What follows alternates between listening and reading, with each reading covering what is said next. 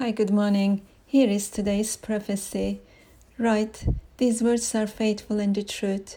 He who endures for my name's sake, I will give 100-fold. Say to my righteous, it shall go well with them. You shall receive plentiful of things I have promised you. He who endured shall speak life unto others. Endure all your persecutions. The end of it is peace and joy. After you endure a little while, I will bring you to receive my blessings.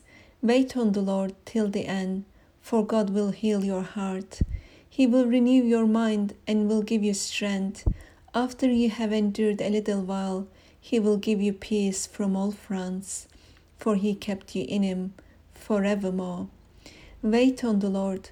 He will rise you up like a sunshine, for the kingdom belongs to God, and He made the way for you to heal, and He will raise you up on the last day.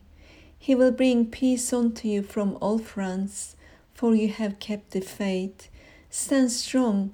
I will strike the earth one more time for the glory of God the Father.